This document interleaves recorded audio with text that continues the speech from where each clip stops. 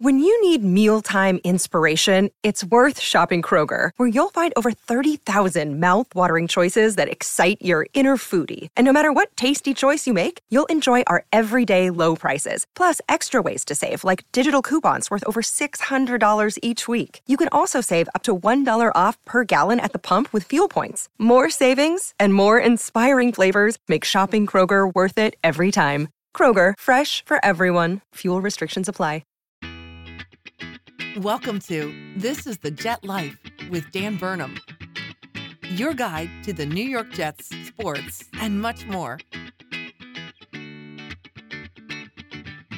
And now, your host, Dan Burnham.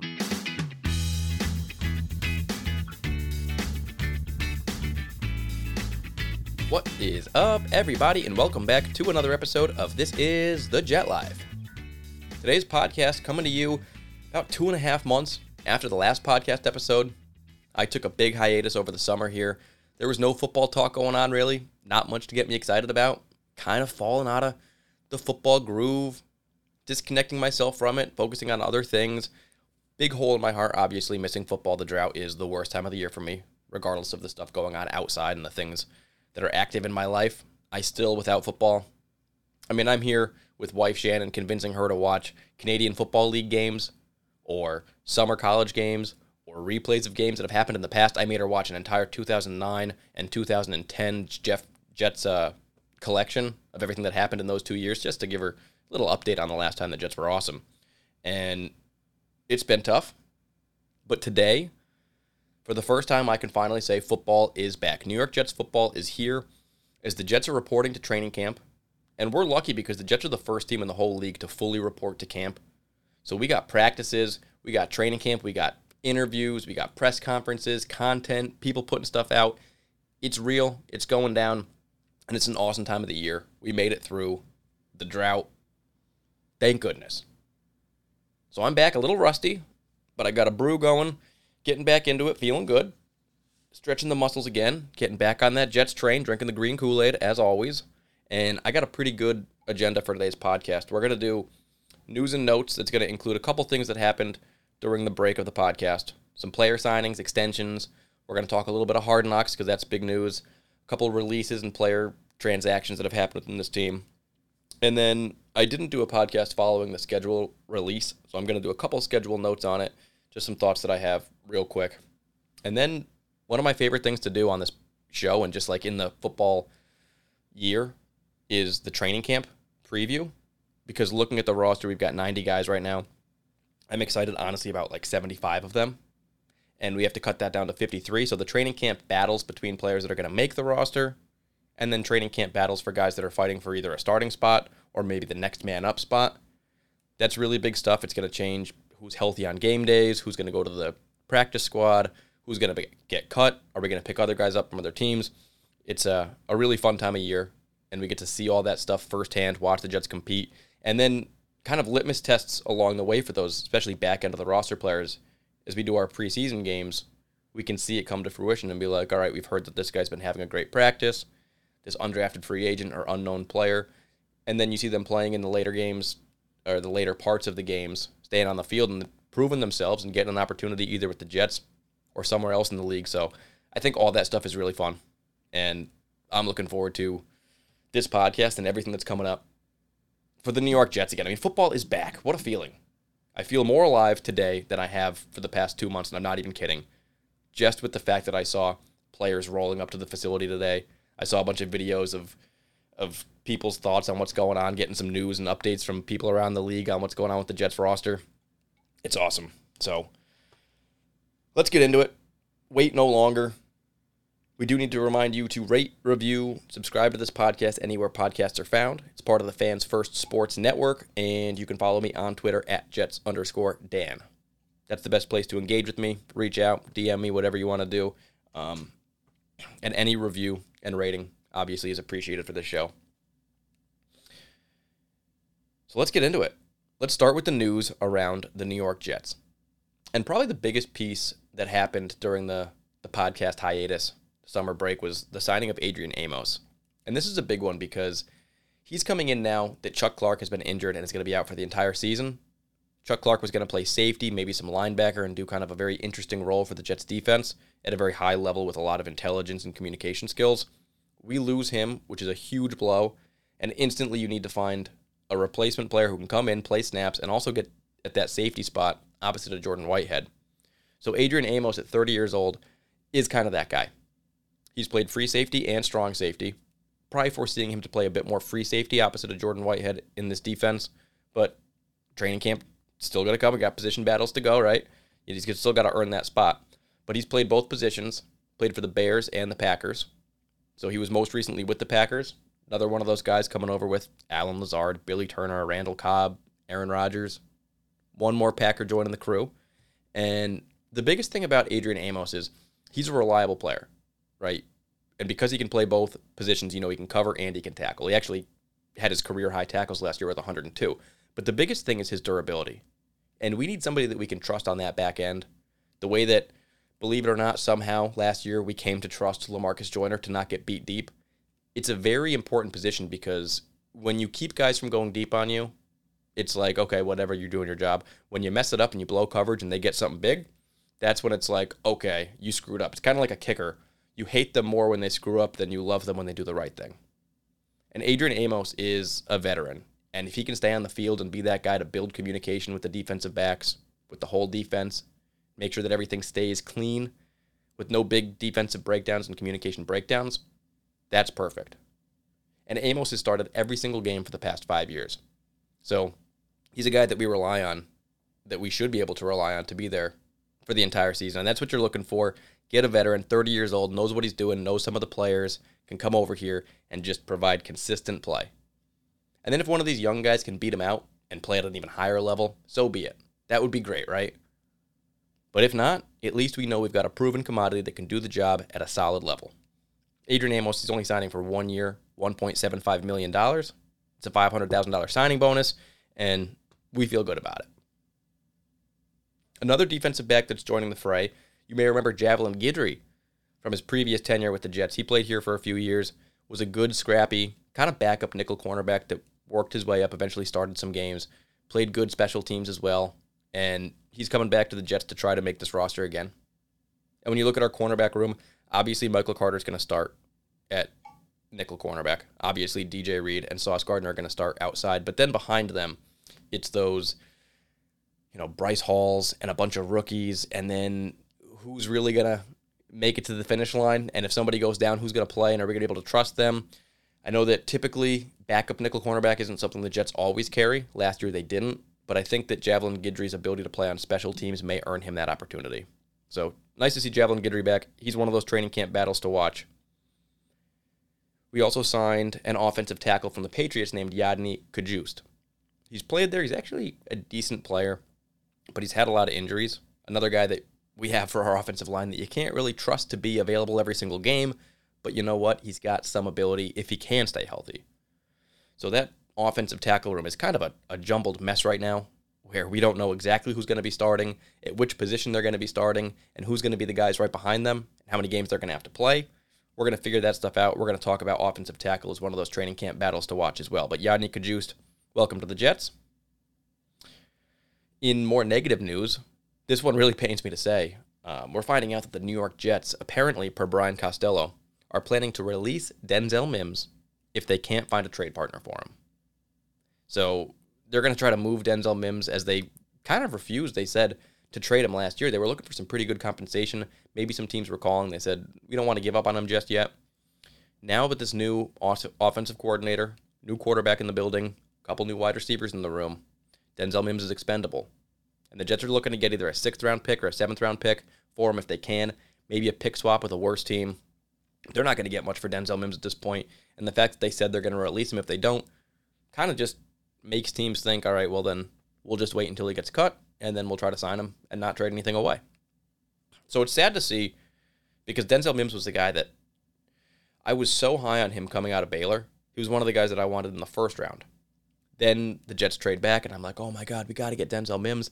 They do draft him, and I think, holy shoot, we just got, a starting wide receiver for the next 5-10 years. Something that we haven't had in so long. And I believe that he had that ability, and at times for the Jets he flashed it, but he had no consistency. it seemed like he was always kind of lost between the offensive coordinators and his responsibilities. And it seemed like, we blamed maybe Mike LaFleur or somebody else for not really resonating with him. But then you see through mini camps and things, as you have Nathaniel Hackett, a new guy in the building, trying to work with him, and Aaron Rodgers trying to work with him, it seems like it wasn't going to work out again. And with 5 sure thing wide receivers on the Jets roster right now, typically they carry 6 for a season. And if they do that again this year, Denzel Mims being the 6th guy, not really playing special teams, not really becoming... He never really had that hunger or that drive or that passion. It didn't feel like, at least from what we saw or what we were told. And I think that the Aaron Rodgers offense is very, very complicated, and there's a lot of different things that he does. A small little motion before the snap could mean like, hey, change your route. I see something in the defense. You got to do it. And they need people that can pick up on that stuff instantly. Otherwise, you have huge communication breakdowns. That's part of the reason that you're going to see Randall Cobb playing a lot early this season. You're going to see Allen Lazard getting the ball a lot early this season as well, because the chemistry between them and Aaron Rodgers, they're going to be able to do it week 1, week 2, week 3. As the chemistry is built with the other players and the season goes on, I think that they're going to get a little bit less involved, and the previous Jets are going to get more involved.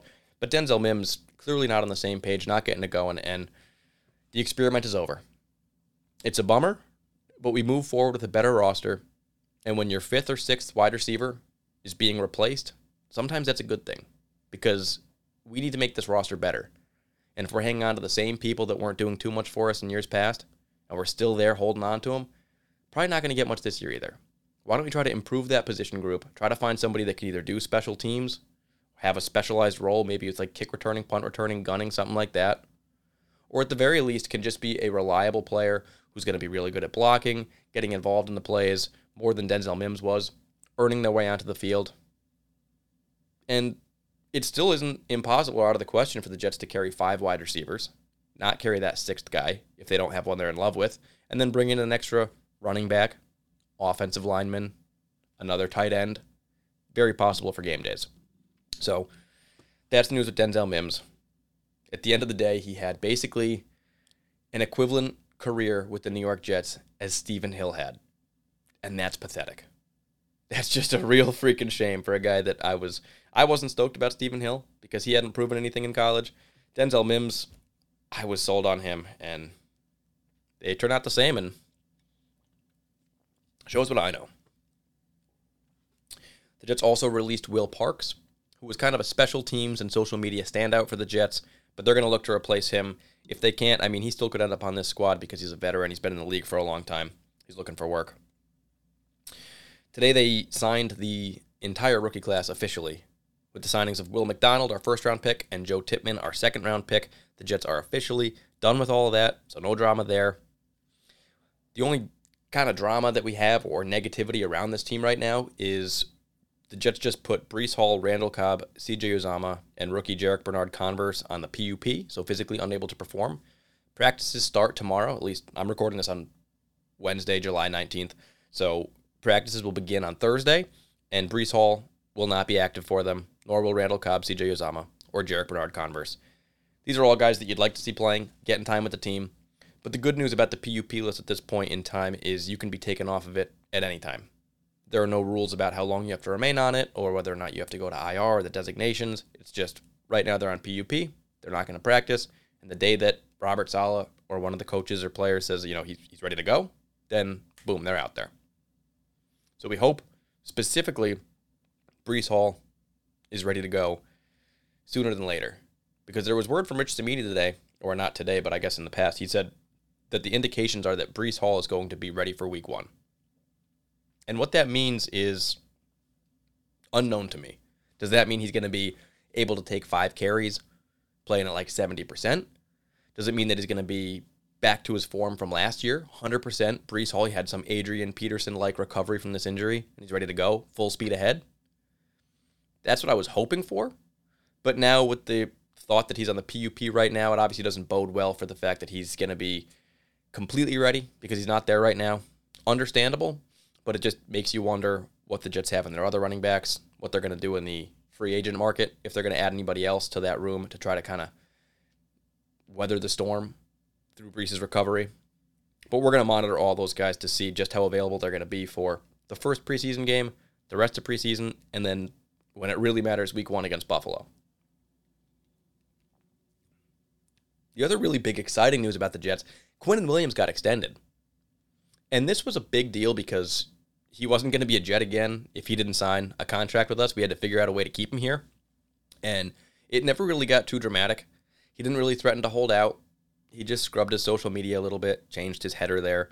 But at the end of the day, he's got a pretty cool agent, and she was easy to work with, and we got the deal done. We gave him a lot of money. We paid him a pretty penny, 4 years, $96 million with $66 million guaranteed.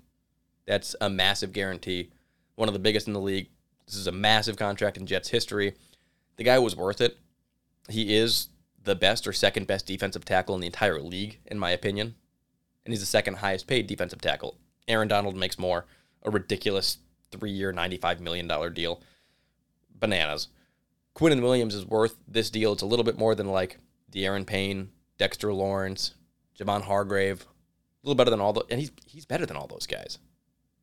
I truly believe that. The thing about this contract is because it's so freaking big, and he's basically guaranteed to make it at least money for the next 3 years from the Jets, sizable money, a big, big dent in our salary cap and our budget, he needs to live up to it now. He's getting paid for what he did last year, the year before, what he's become, so he's getting paid off of that, but now he has to live up to it. Because if he's given us 75% of what we were getting last year, and he's getting 8 sacks a year, we're going to be complaining. He had 12 sacks last year, 28 quarterback hits, massive numbers. For a defensive tackle, this guy is like the heart and soul of the defensive line, the best player on the team. He just needs to keep doing it now. Because now with that contract comes the burden of like, now you got to live up to it, or we're going to be looking at you like, what the hell are we paying for? I believe he's going to be able to do it. I think he's going to earn that paycheck every single week, but I'm excited to watch it happen. So welcome back, Quinnen Williams. Super happy to see the Jets taking care of one of their own. It sends a good message to the locker room, other players that are drafted, and things like, hey, a guy who did really well and performed is getting taken care of by his team, not just left to sail away to another squad. In the past, I think some people maybe thought the Jets weren't as good at doing that, taking care of their players. Maybe it's because they didn't draft good enough players to take care of, or at the wrong positions, or things just got unlucky, but it's a good sign for the Jets to do this. So very excited for Quinnen Williams, and super happy to get to watch him for at least 3 more years of the Jets. And now the final piece of news here that I got, Hard Knocks. Hard Knocks, through Aaron Rodgers' words, is basically forced down the Jets' throats. We were one of 4 teams that were eligible to do it based on the parameters of not being in the playoffs recently, not having a new head coach, not having done the show recently. And we did it back in 2010. It was awesome. At that time, Woody Johnson and the Jets embraced it. Rex Ryan loved it. The team was all about, we want to be seen as the best because the best place to be is when standards are super, super high. But this team kind of wants to just do its thing. We have a lot of young players. A lot of players are just trying to learn and get used to the systems and stuff. And they had great first years or great second years, but they still have a long way to go. A new quarterback. We got a lot of stuff to learn with him, new offensive coordinator. So people have to get on the same page pretty quick. Because this is an experiment that could last 1 year, maybe 2 years with Aaron Rodgers, we really don't have time to mess around. We kind of have to come out of the gate strong. We can't lose the first 4 games because people aren't on the same page. We got to hit the ground running from week 1, and as little distractions as possible is best. So the Jets didn't want Hard Knocks. They have said basically that they're not going to cater to Hard Knocks. They're potentially not going to allow Hard Knocks to do videos in the rooms when they release players because they think it's inhumane. I completely agree with that. I think that as interesting as it can be watching the show, if a dude's life and career is potentially ending, there really doesn't need to be a camera in the room watching their reaction. They should just deal with that on their own terms. Tell us afterwards, whatever. But yeah, so the Jets are going to play a little bit more hardball. In the past, you had teams like the Browns, the Lions embracing Hard Knocks, wanting to do it. The Jets in 2010 wanted to do it. Heck, you had the Los Angeles Rams and Los Angeles Chargers did a combined year 1 year. They signed themselves up to do it. They weren't even teams that were on the list. They were just like, hey, can we do it this year? We want to do it. We want to show off our new stadium and our teams and everything and try to get some buy-in. Because you do get a little bit of fan engagement, build some young core audience, get some other people involved in your team when you're on Hard Knocks. But the Jets didn't want it. Either way, the spotlight was going to be there. I want as little distractions as possible because I'm taking this year seriously. We really do have to make it count for everything we're giving away for this whole project. But at the end of the day, with Aaron Rodgers there, with One Jets Drives Films being there, doing other, take flight shows and things, Ascension, all those different shows the Jets do, they have cameras there all the time anyway. You already have Aaron Rodgers. You were already going to be selling out your training camp practices and everything like that. So a few more cameras. It's probably going to be a little annoying. Hopefully the Jets are painted in a very positive light and show everybody just how cool we are. Could be a great opportunity for some exposure for Sauce Gardner, Garrett Wilson to get some new young fans and everything. Hope it doesn't get to their heads, but it's going to be at least cool for us from the sense that we're going to get more high-quality Jets content and see this team, get to know them at an even higher level. So that first episode is going to air Tuesday, August 8th, which is going to be 5 days after the Jets play their Hall of Fame game against the Browns. It's going to talk about that, and then it's going to carry on through preseason up until right before the regular season. So that's the big one. The Jets on Hard Knocks, they were, without a doubt, the best option for the show. And not just because there were 4 teams that were available and the Jets were the best of those 4. I don't think there's another team in the entire NFL that is more interesting at this point in time than the Jets. And fans of other teams would hate to hear that, and they would say that their team's more entertaining and stuff, and they don't want to hear more about the Jets, and we always get way too much noise and hype and stuff, just like a team like the Cowboys gets because we're in New York. But at the end of the day, the young players that we have that a lot of people haven't gotten to see at like a high level, not a lot of saturation for Sauce Gardner, Garrett Wilson, some of those guys, DJ Reed, guys that deserve a little bit more focus, a really cool head coach, a really cool general manager, the best culture in sports that we're building here, and then Aaron Rodgers on top of it with all these big-name stars and studs that we've got for a team that's about to play 6 primetime games and compete in the hardest division in the entire NFL. Yeah, sign me up. 10 times out of 10, if you're HBO, like, get me the New York Jets. No wonder it was forced down our throats. There's no better option. There's no better. It's probably going to have the best Hard Knocks numbers of all time. And I bet there are less HBO subscribers than there used to be, but the show will still have probably record-breaking numbers. So let's get excited about that. Before we go over to like the training camp battles and previews and stuff, let's do a quick commercial break. Hey, it's Kaylee Cuoco for Priceline. Ready to go to your happy place for a happy price? Well, why didn't you say so? Just download the Priceline app right now and save up to 60% on hotels. So whether it's Cousin Kevin's Kazoo Concert in Kansas City, go Kevin, or Becky's Bachelorette Bash in Bermuda, you never have to miss a trip ever again. So download the Priceline app today. Your savings are waiting. Go to your happy place for a happy price. Go to your happy price, Priceline. Alrighty, and welcome back to This is the Jet Life. We're going to talk about the upcoming schedule for the New York Jets as training camp begins. The Jets reported to training camp officially today. They will begin practicing tomorrow, which will be Thursday the 20th. They are the first team in the league to report because of the Hall of Fame game coming up against the Browns, so we get an actual extra preseason game. Most teams at this point in time get 3 a year. The Jets will have 4.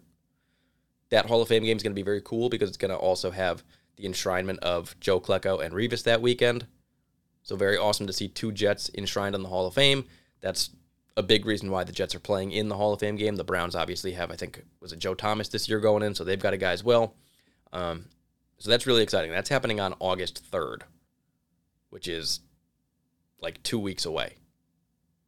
Which is just crazy to think. That's why the Jets are going to be practicing in pads right now, because in 2 weeks they're going to be hitting, and they need to make sure that they're in shape to hit and get hit, because even though preseason is not the most important thing in the world, in terms of like the outcome of it, it is in terms of each player's individual performance, because they're all fighting for a roster spot. They're fighting to earn their spot. They're trying to make sure that they are playing at the highest level and showing the coaches that, at least, the non-starter players. So they're going to be hitting as hard as they can, proving as much as they can. You got to make sure these players are ready. So we can put the pads on. We start practicing ASAP to get ready for August 3rd. After that, we're going to have weekly preseason games. The next one will be the 12th of August against the Panthers. Then on the 19th of August against the Bucks. Closing it out against the Giants on the 26th. We'll cut down the roster to 53 players. We're going to have 2 weeks to prepare for Week 1 against Buffalo. That's going to be September 11th in New York on Monday Night Football.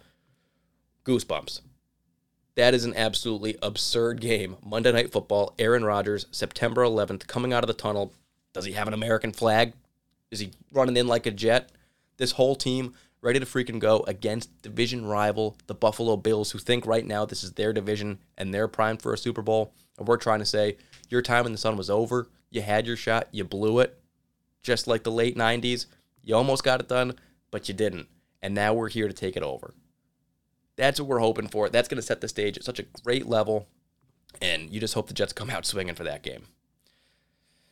That was like probably the big exciting piece for the schedule release when I saw it, was like not only just playing the Bills week 1, but playing Monday Night Football, which it's been so long since we've played. And to do it on September 11th in New York City for Aaron Rodgers' first game at home. Like, it's unbelievable. It's going to be goosebumps watching that game. It's going to be so expensive to get to that game. Sold out, rocking. One of the coolest games you can think of in recent memory.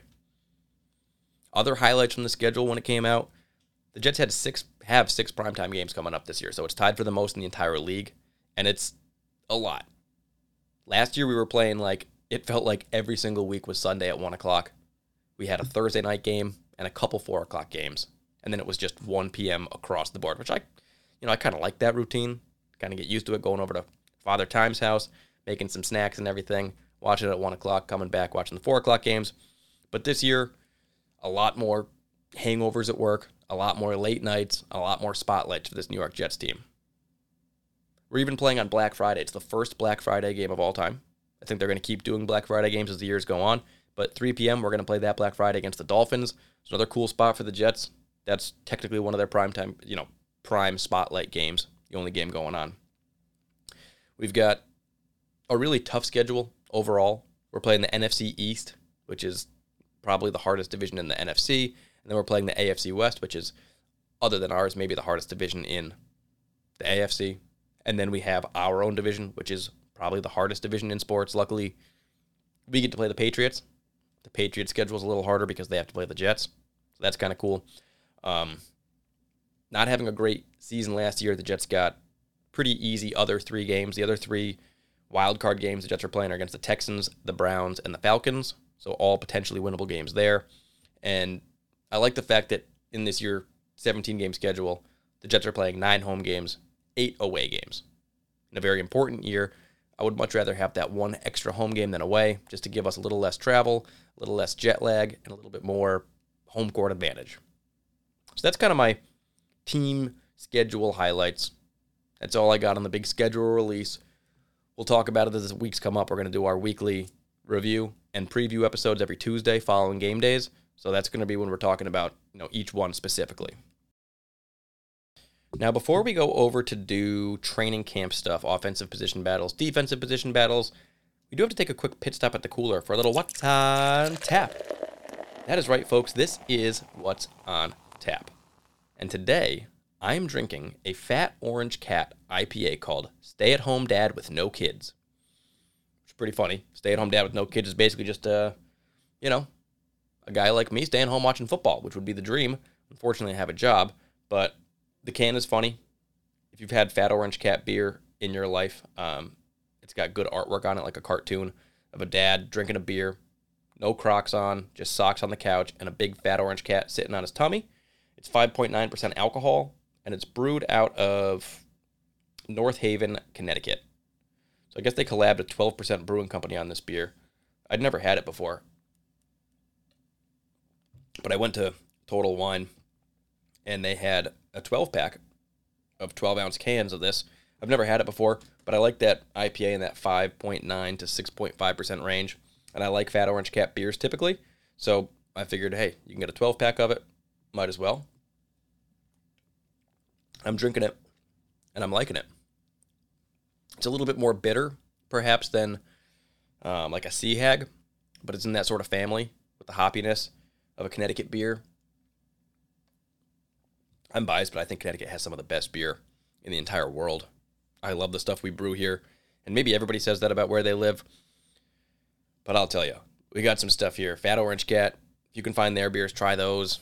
Kent Falls, Beard, Alvarium. I mean, there's tons of them all over. I can't name them all because there's too many.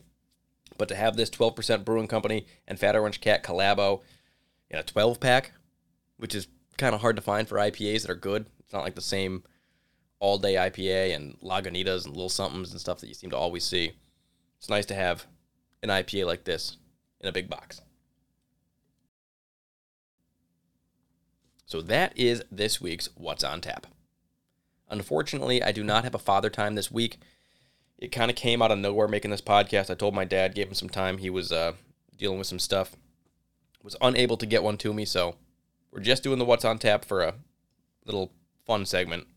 But we do get to do training camp battles, and that's arguably more fun than anything else we could do.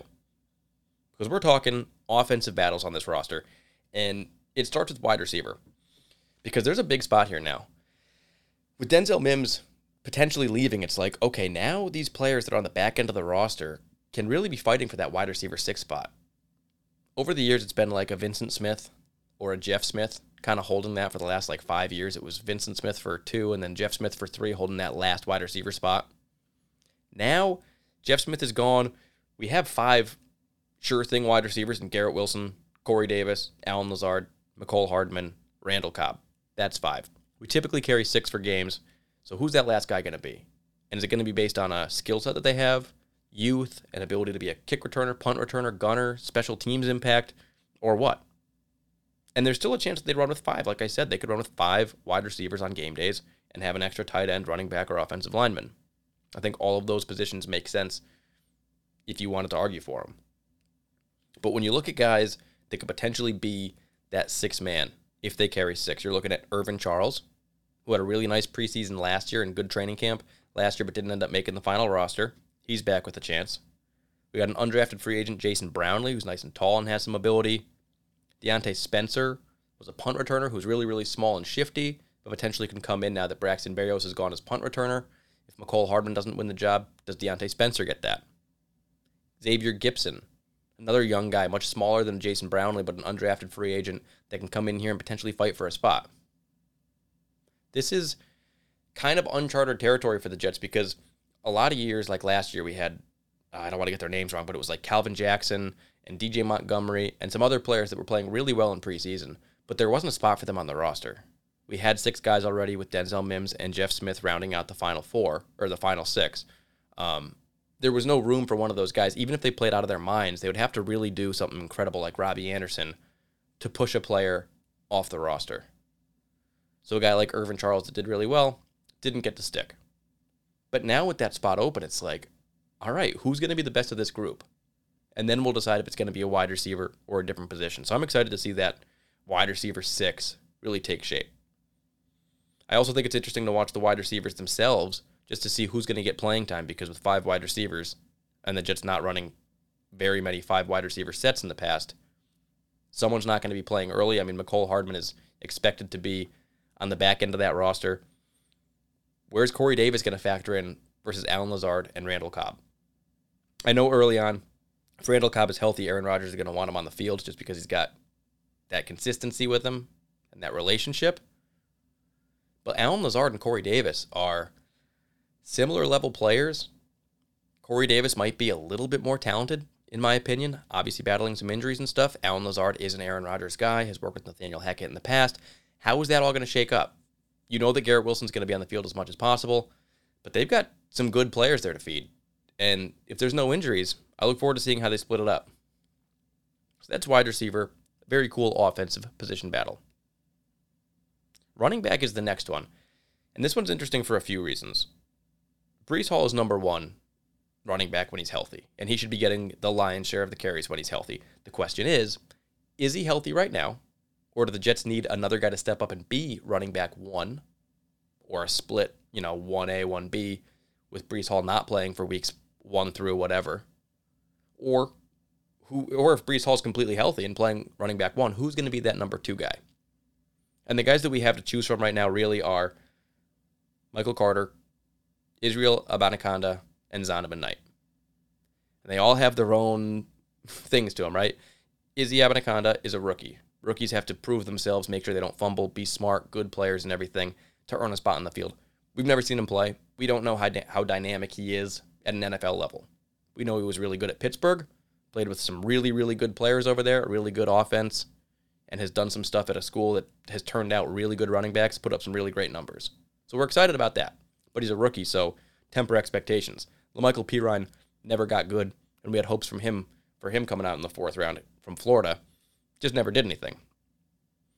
Zonovan Knight was an undrafted free agent that moved his way ahead of James Robinson last year and had some good games and hit the holes well.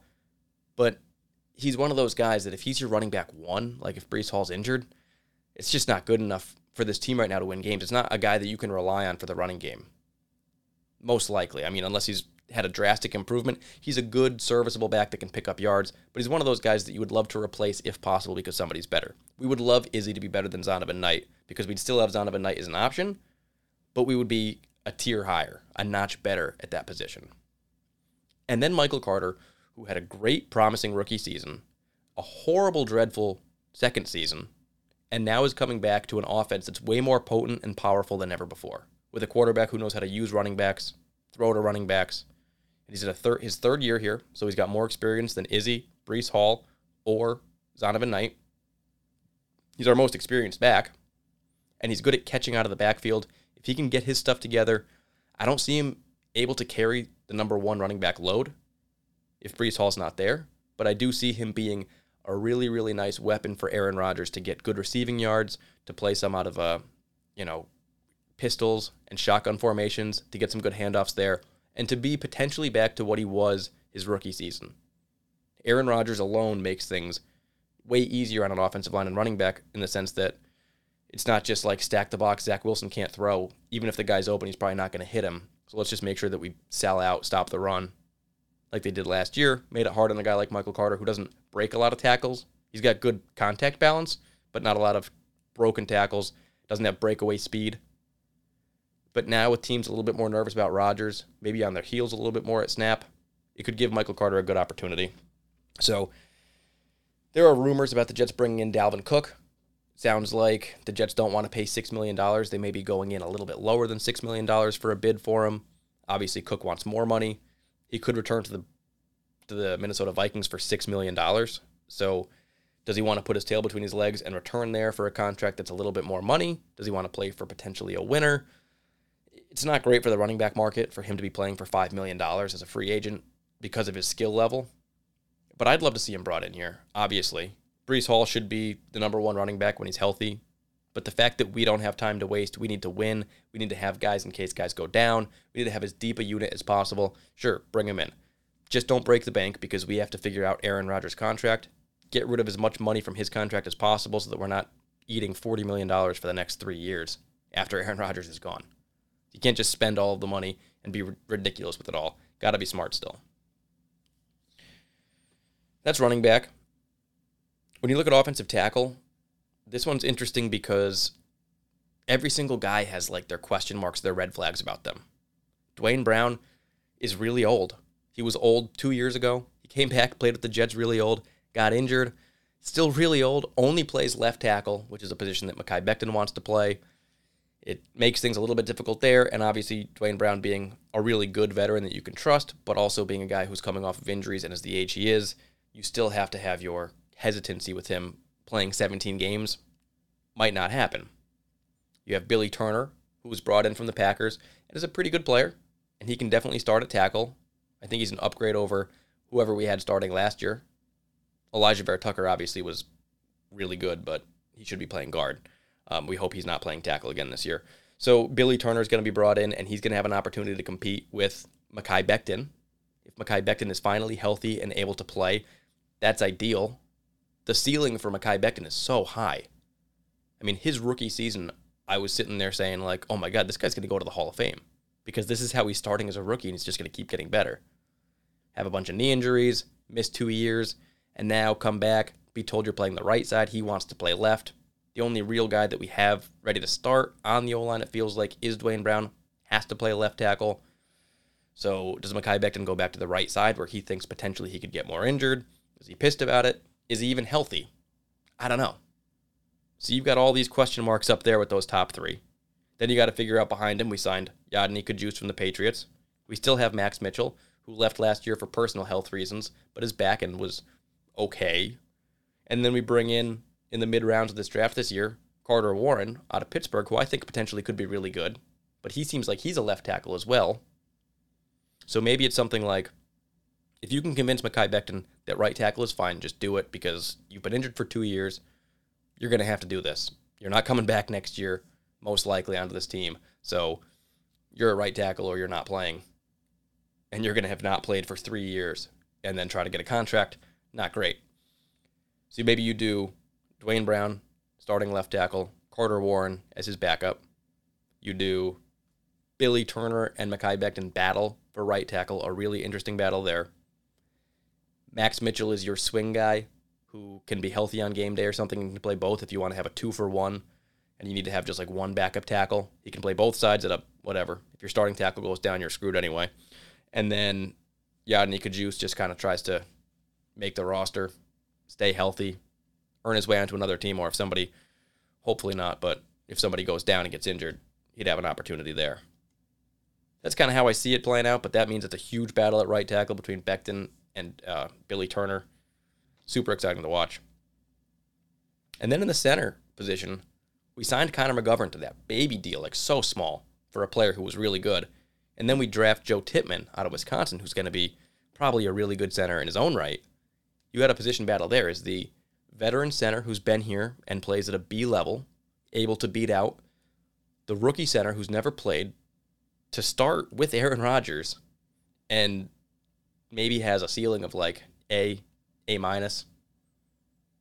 You hope that Joe Tippmann is that good right out the gate, but you don't expect a rookie to beat a veteran with Aaron Rodgers at this point in time. Maybe down the road he does. Wes Schweitzer, another guy that kind of factors into that mix.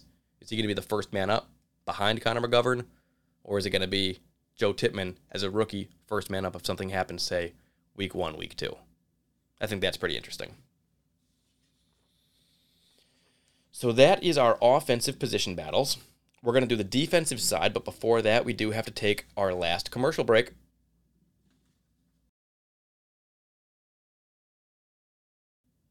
Alrighty, and welcome back to This is the Jet Life.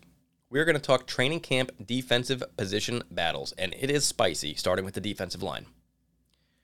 The defensive line really comes down to the rotation because we have so many good players, and all of them are going to play.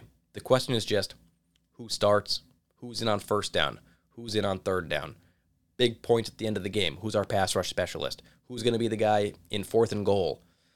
All these different situations and scenarios, how are the Jets going to stack it up? And then how is the snap count, playing time percentage going to be split between these guys, as everybody kind of needs a shot on the field to get into a rhythm and to make their kind of impact felt. You look at the outside guys, and we are loaded. Carl Lawson, who I think is going to be the best he's ever been this year. John Franklin Myers, who you can rely on every single game. Jermaine Johnson, promising young second player who could be awesome. Bryce Huff, pass rush specialist, welcome back. Michael Clemens, scariest man on earth. And then Will McDonald, a rookie who we've never seen, but maybe has crazy athleticism to get after the quarterback. That's stacked outside. No matter how you put it, no matter what grouping you have, even if guys go down, it's stacked. We hope nobody goes down. We love it. It's a great room. I just like to see how it's going to shake up. Who's going to get playing time? Who's the starters? Who's the best? Who's the second best? Who's the best at what situations? Very cool. A dark horse candidate for that outside group, Deslin Alexander, undrafted free agent out of Pittsburgh. I like Deslin Alexander. I think he could be good, but a big mountain to climb with all those guys ahead of him. It's going to be really tough to make the roster, but maybe a practice squad player for the Jets. Then you look on the inside of the defensive line. Again, it's loaded. Quinnen Williams, best player on the defense, followed by Al Woods, run stuff specialist. Quentin Jefferson, pass rush specialist. Solomon Thomas, Jets man of the year. Another loaded unit.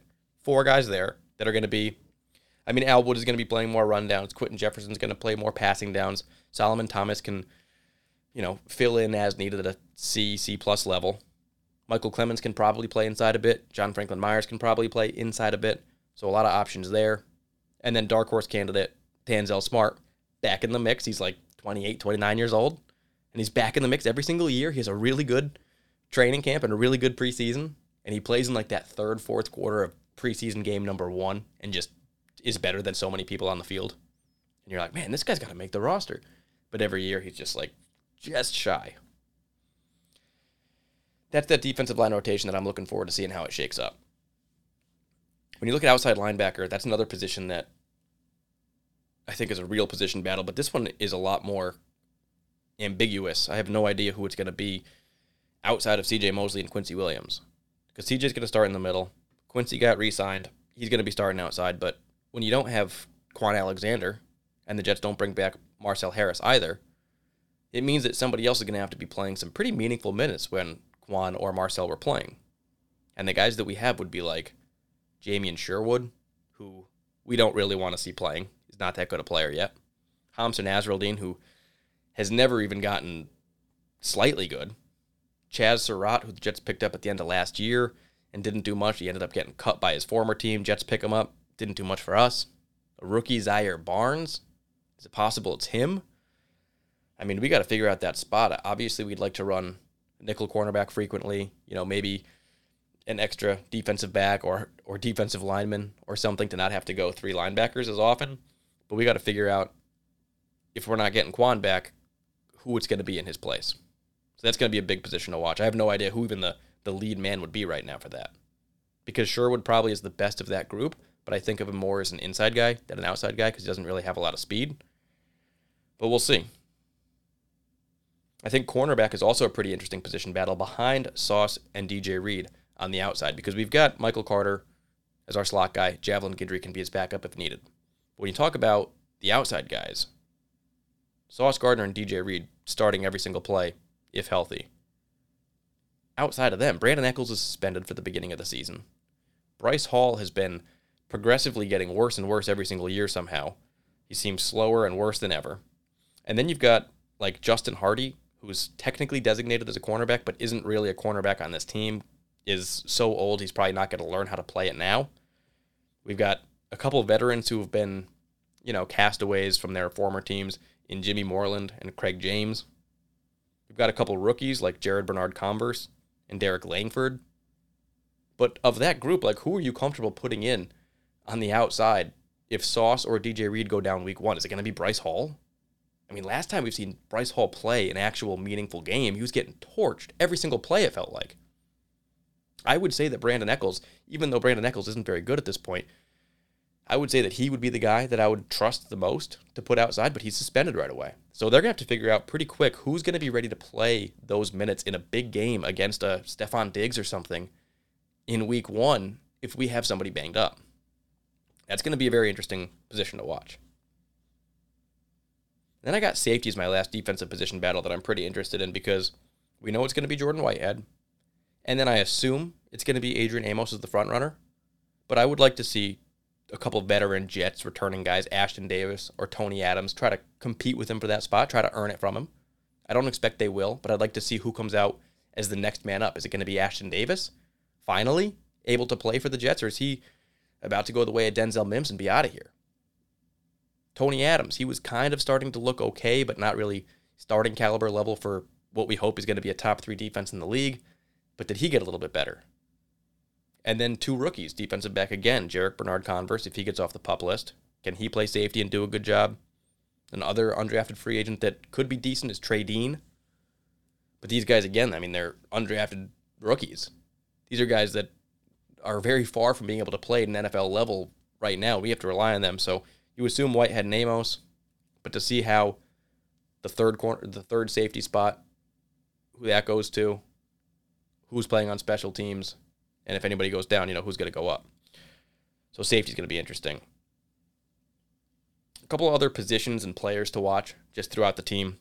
Return man, I think right now it has to go to Mecole Hardman. You look on the Jets depth chart, not their official one, but on Google I was able to find some depth charts of people's guesses, and they have Izzy Abanaconda as potentially the number 2 return man. I don't know what his ability to do that in the NFL is going to be, but they do have a guy like Deontay Spencer, who's a wide receiver that has done kick returns and punt returns before. The guy's really small. I don't know how, he's like 5'9" or something, and really, really small. So kind of a risk factor there. I think I've seen him fumble on punt returns before, which I don't ever want to see. But he is a return guy that potentially could be fighting for that spot if Mecole Hardman doesn't get it. Talking about the quarterbacks, we know we got Aaron Rodgers, and he should be playing every single game, every single snap. But is Zach Wilson getting better? If Zach Wilson has to play, is he the same 50% completion percentage, no confidence, chaos Zach? Or is he slightly better after learning with Aaron Rodgers? And is Zach Wilson, if he doesn't get any better, is he bad enough to lose to a Chris Streveler or Tim Boyle? Chris Streveler is a novelty type of player who can do some fun running things and a couple of flashy stuff here and there, but he's not really a ready to be the number 2 quarterback behind Aaron Rodgers, is he?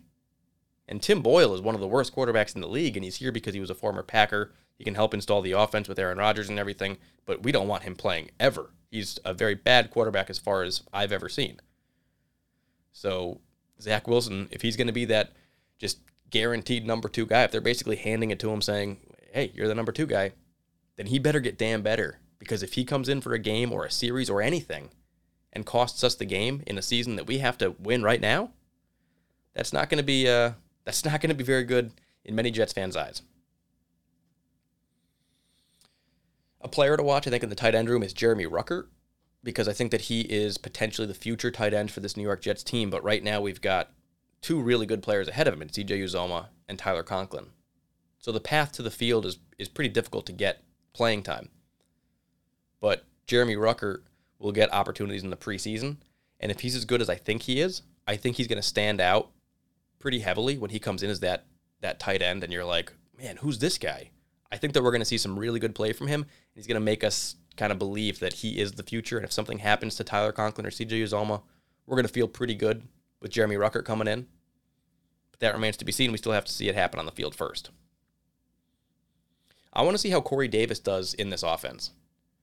Because with the logjam at wide receiver of Packers that have chemistry with Aaron Rodgers and Lazard and Cobb, a future superstar in Garrett Wilson, and then like a speedster in McCole Hardman, you've got Corey Davis, who's getting paid over $10 million this year, was a former team captain, was a top 5 pick in the NFL. He's got all the ability in the world. He's a good guy, strong. He's been injured a little bit. He drops the ball here and there. But he's a guy that I would think could get on a rhythm with a guy like Aaron Rodgers and be, honestly, one of the better receivers that Aaron Rodgers has played with. Aaron Rodgers likes smart, hardworking wide receivers that he can trust, and you've seen that throughout his career. The guys like the Greg Jennings and the Devontae Adams, Jordy Nelsons and stuff. The people that he trusts the most are pretty cerebral type of guys that are on very good communication with him. And I would think that Corey Davis's veteran experience within the league and his overall ability and work ethic would cater pretty well to him and Aaron Rodgers having a pretty good chemistry. It just may take a few weeks, but I really look forward to seeing how Corey Davis fits in this offense. We're like 3-4 months removed from basically everybody on Twitter and any Jets blog saying that Corey Davis would never be on this roster at this point in time. There was no chance that Corey Davis would ever be here. He was getting cut, he was getting traded, yada, yada, whatever it would be. And here we are with Corey Davis, a guy that I wanted to have on the roster, and he's still here. It's just going to be difficult for all these guys to get onto the field. And I look forward to seeing him earn that spot because he is a damn good player in my opinion. And the last one that I'm really excited to watch is Jermaine Johnson, because I think that he started a little slow for the Jets, but has a ton of ability. I mean, he was a first-round pick that we had to get last year in the first round, and he made some really great plays, a sack against Josh Allen, a couple really nice other plays throughout the season. He flashed at times, had some injuries, came on a little slow, but was good in the run game, set the edges, and they're saying right now, at least I heard Quinnen Williams say in a press conference, that he's really impressed with the way that Jermaine Johnson's been playing, the way that he looks, the shape that he's in. He singled him out specifically and said, watch out for Jermaine Johnson this year. And I like to hear that, especially for a second-year player that was just scratching the surface last year, because he's one of those guys that could become really good really fast at a position that, or a player that we weren't necessarily expecting, that type of results from. You're expecting it from Carl Lawson and John Franklin Myers, and then after that, you're like, oh, we'll see. And if Jermaine Johnson steps into that stratosphere of being a Carl Lawson level player, you're like, holy, good luck to any offensive line going up against this Jets team. Jermaine Johnson being great this year is the type of thing that would make us the number 1 defense in the league, along with some, good injury fortune. But I'm stoked to see Jermaine Johnson, a guy that my dad really wanted to draft last year, that I was excited to get when we did, especially after getting already Garrett Wilson and Sauce and Brees afterwards. What a draft. Let's go, Jermaine. Prove Joe Douglas right one more time in that 2022 rookie class. So that's kind of the main takeaways and points that I have at this point in time. Offensive players, defensive players, special teams, just guys to watch. news and notes around the team, kind of gets us set for the first practice. It's going to be Thursday the 20th. Jets are going to continue to practice throughout the next couple of weeks, play that Hall of Fame game against the Browns, a few more preseason games after that, and then, holy moly, we're talking football. Not too far from now, a month and a half. It's going to be a fun ride to get there. There's going to be a lot of headlines. There's going to be a Hard Knock story going along with it. There's going to be all sorts of training camp news and buzz and press conferences and cameras. I heard that I was going to look into the training camp tickets to go this year, and I always kind of like forget when they go up for sale. I don't get alerted of that stuff. I probably have to sign up for like a Jets.com newsletter or something to know when that's happening. But the first I hear of them being available is like, oh yeah, they sold out in 4 minutes every single training camp practice that the public is allowed to go to. It's like, oh, okay, well, maybe next year. But there's a lot of hype around this team, and for good reason. So I am excited to do this podcast. I've done it for, I think it's been like 6 years now, and they've sucked every single one of those years. To different levels they've sucked, but like we did the whole Sam Darnold experience before he was drafted. I think I started with Josh McCown as the quarterback, watched Sam Darnold get drafted, that whole experience, watched Zach Wilson get drafted, that whole experience, and now we're doing Aaron Rodgers, and that's awesome, and I can't wait. The podcast schedule is going to be, I'm doing this one today, and then I think I'm going to go and do another one after the second preseason game against the Panthers and do a 2-for-1, talking 2 preseason games. And then I'm going to do one after the 4th preseason game and the cut downs. And that'll be kind of like closing out the preseason. And then I'm going to try to throw one more in there if I can, a season preview against the Bills once the full roster cut downs are done and we're like really prepping for that team. Maybe just a quick one, micro episode, just to talk about the Jets against the Bills on Monday Night Football, what to look for, what we're excited about.